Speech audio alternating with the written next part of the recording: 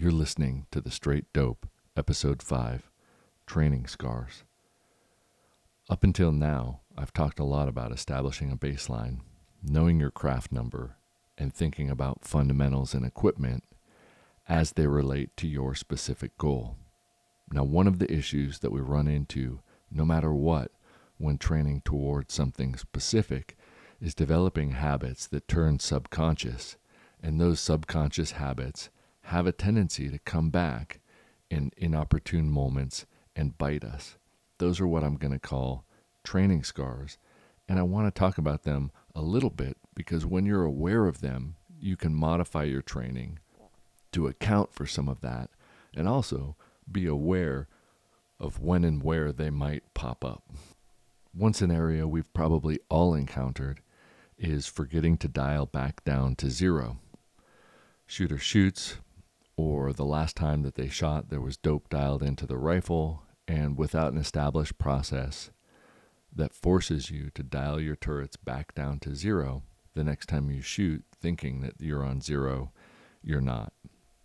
At home, I shoot paper at 100 yards. It's unusual for me to change my elevation unless I'm testing something specific. Out of context, I don't think about dialing to zero, or I hadn't until I made that a part of my process everywhere after coming home from a range shooting at distance, only to notice that my zero was high because I forgot to dial back down.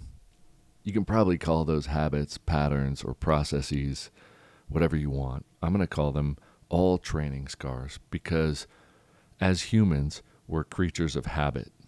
We're neurologically flexible and we're capable of rewiring those patterns if we're aware of them. Or if we change those habits, we do it whether we're aware of them or not. But the longer we go about not addressing them, the harder it becomes to change them. So hear me out. Here's one thing that I think we can all relate to. We've all invested a lot of emotional energy to potty training. I bet if any of you right now had to pee, it would be emotionally challenging to just pee in your pants or get up and pee on a wall, right? And in fact, it's probably even disturbing to think about, but it's a habit that neurologically you've developed and wired circuits to make it very difficult for you to do that. I've met adults in the mountains that hesitate when they have to pee by going and peeing on a tree because we're so ingrained to doing it in a toilet. Some of you may have had to pee when you're driving and spent a lot of time thinking about what exit to take or whether you pull over on the side of the road, whereas others now may have unwired some of those inhibitions to be able to pee like in a Gatorade bottle or something. Now, it might sound a little strange for me to be talking about peeing in awkward places while also trying to establish context for shooting, but shooting is a pretty serious thing, and so being able to understand why we're doing it and not getting too comfortable with the thought of mindlessly sending rounds downrange, I think is important because there are times and places where the results of doing something the way that you're used to could land you in jail. Okay, so I'm going to steer it back towards shooting. But how can some things become habit that ultimately end up being training scars? Well, for a second, I'm going to talk about shooting a small plate and something that it's not unusual to hear people say, oh, I held right edge or I held left edge, or it's, you see your impact or miss and then you just follow it up by moving that impact onto the plate and hitting it. I think that reflexively doing that creates an advantage in one context and a disadvantage in another context. The advantage is if you're just counting impacts, you can do that very quickly. The disadvantage is you're not thinking about wind. You're not thinking about fundamentals or your position. You're simply correcting a mistake quickly in the moment, but you're also reinforcing the habit of not needing to think about any other inputs to the rifle. And I'm all about inputs to the rifle versus points. my rationale is if it's about points, it's very easy for somebody to change the context so that you get none instead of getting a lot. Whereas if we're thinking about the rifle and the system, if we get really good at that, there aren't situations where we're going to be tricked, right? On the masterful end of that spectrum, of course. As an example, let's say you shoot an inch left when you're kneeling and you shoot at a target from a kneeling position and you miss left. You may be able to correct to the right and impact the plate, but did you miss to the left in the first place because of your position or because of wind? Some of you might say it doesn't matter because I corrected and I got an impact. But to me, it makes a huge difference in how we approach thinking about shooting solutions and training in the first place. Because at some point, if you account for your natural tendencies, what happens when you do it right? Then which way do you correct? So if we're training with a goal in mind and doing things correctly in mind, we shouldn't have to correct for our mistakes. We should train our mistakes out. Now, I spent a lot of time reading Brian Litz, and in this context, I disagree with some of what he says, but you can't really argue with the science that he produces in his books. So let me read from Accuracy and Precision for Long-Range Shooting, and then talk about how this relates to my perspective and what I think you guys should be going with. All right, so this is in a chapter where they're talking about errors built into shooting hit percentage. The conclusion of this rifle zero discussion is to establish your zero from the positions you'll be shooting from at long range. If you'll be shooting long range from the ground with a bipod, don't establish your zero from a bench rest on sandbags. Take every opportunity to verify your rifle's zero at short ranges before shooting long range. Zeroing a rifle is a basic but necessary practice in long range shooting. Many shooters pay careful attention to group sizes, which is the main focus during load development. But after you have a precise load that shoots small groups, your focus should shift to centering that group. If you spend hundreds of shots working up a load, shooting dozens of groups to maximize precision, it wouldn't make sense to be satisfied with your zero after only 3 shots. Shot groups from different positions to see how much your grip, cheek weld, trigger control, and sight alignment affect the rifle's point of impact in relation to zero. Learn how to mitigate these shifts, or at least know what they're doing so you can correct your zero for different firing positions.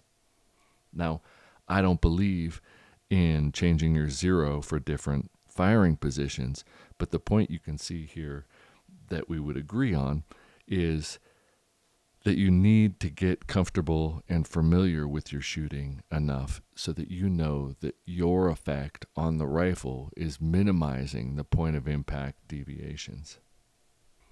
Now, the context for his chapter is after looking at how a 308 hits and the hit percentage from 100% on different target sizes if your zero is off.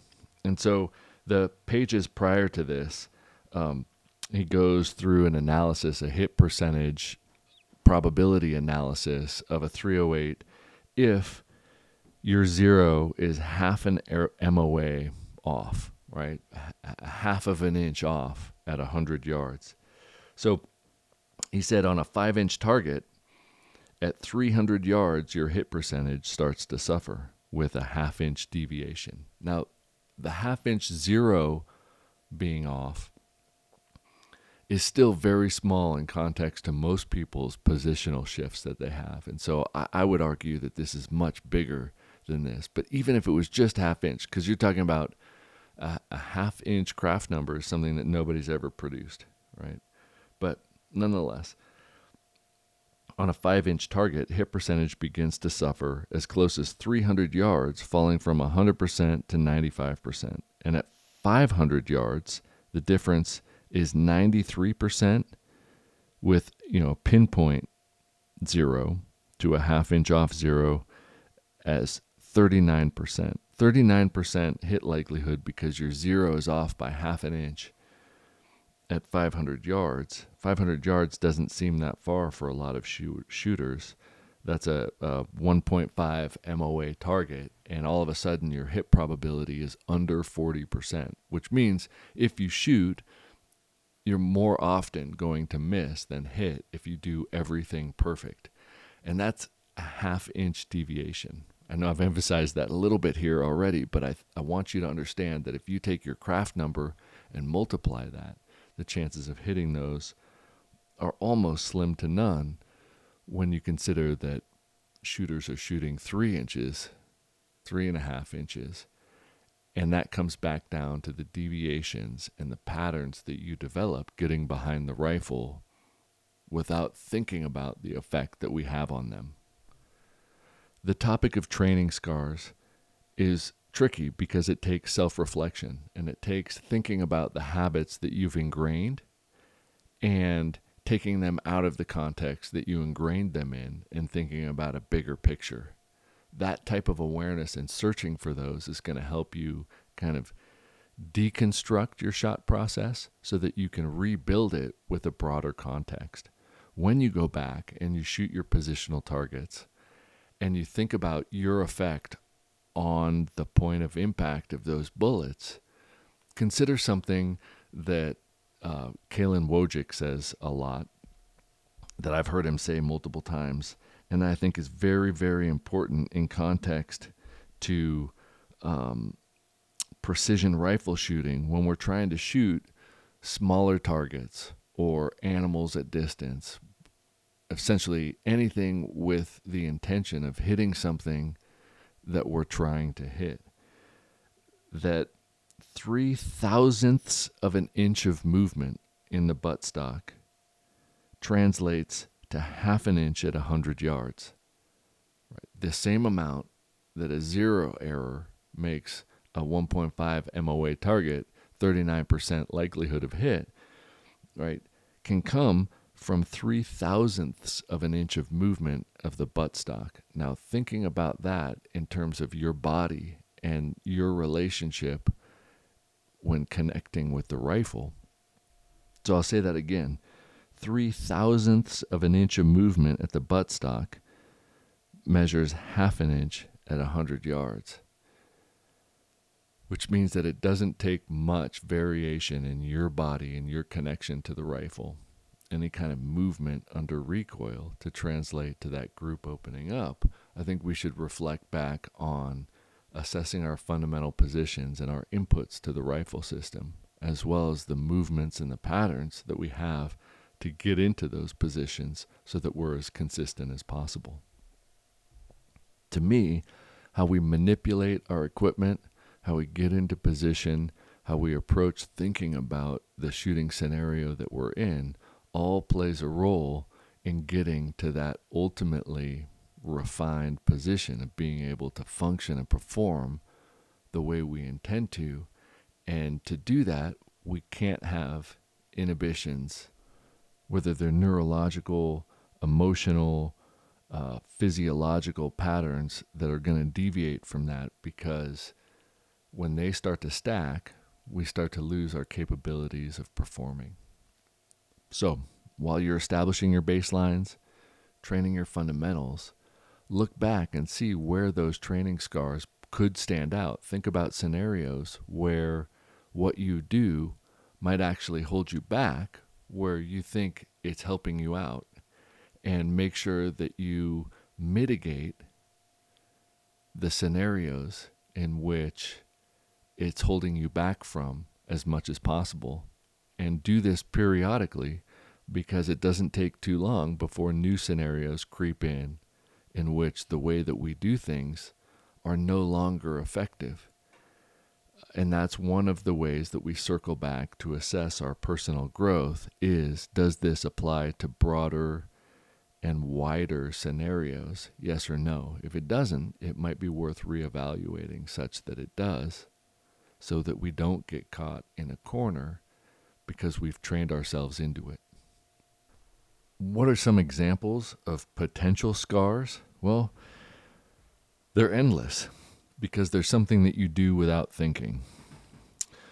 It could be always setting the tripod to the same height, only to find a shooting window that's lower than that same height, having to break your position down before rebuilding it. It could be always shooting the same targets in the same sequence. Recently, I noticed that when I trained for the hunter, I trained finding 4 targets, shooting 4 targets. When I couldn't find one of the targets, because I had trained finding 4 before shooting, I didn't think to shoot the 3 that I had found and then invest remaining time on the 4th, finding it and shooting it. Rather, I timed out looking for the 4th target. On the clock, that was a training scar. Do you always use a Kestrel to determine your dope before you're shooting, or do you trust writing down a DA card and having hard data? If you always do that, can you pull out a Kestrel and double check? If you always shoot steel and not paper, you could be developing training scars. And the same holds true for shooting paper and not steel. I notice I shoot a lot of paper, and finding the same size steel target causes a small delay in me to make sure that it's the target, get my reticle on, and do those adjustments. So I notice that. I'm correcting that. Not reflecting on the manipulations that you have. When you run the bolt, does your elbow stay on the ground? Do you always get in the same position? Do you always do the same thing on a barricade such that you don't think about it in terms of what are the dimensions? How is it stable? What are options? Thinking about those options allows you to be adaptive rather than reactive. Now, in competitions, you have to be reactive, but most other scenarios, you have to be adaptive, which means adding in contingencies to your training. I watched a self-defense video where you could see that the person practiced shooting 2 targets by shooting the left one once, the right one twice, going back to the left one once. The problem is, in this video, the person goes 1, 1, 2, 1. And when that shot was taken, the person on the left was able to shoot them because both of those shots were missed. Could that have been a training scar or something that a workaround could have been identified before that? It's hard to say, but anything that causes you to get used to a pattern or a repetitive system doesn't translate to unknown conditions. So whatever you do, if you dial elevation, hold elevation sometimes. If you dial wind, hold wind. If you hold wind, dial wind. Make sure that from time to time, you deconstruct the things that you do to make sure that they aren't becoming habitual, such that there's a scenario that you could come up with that would throw you off. So maybe that means thinking about your application. And if you were designing a stage, how would you do it such that it would cause you problems, and then develop a training workaround for that so that when you go into that scenario, you're not caught off guard. Those are potential things that you could do to self-reflect and assess. And I would really enjoy hearing back from you about training scars and thoughts so that we could continue this conversation down the road next time we circle back from listener input as to why we do things one way, and A, how could we do it such that it would cause an issue, and B, how could we train and think about it such that regardless of what was thrown at us, we would be able to adjust quickly and accurately in a way that would then have the advantage. Anyway, if you like this stuff, share it with your friends. I'm relying on word of mouth and feedback from you guys as to what direction this takes. And if it's not something that you're into and you didn't like it, I still appreciate your time. Thanks for listening.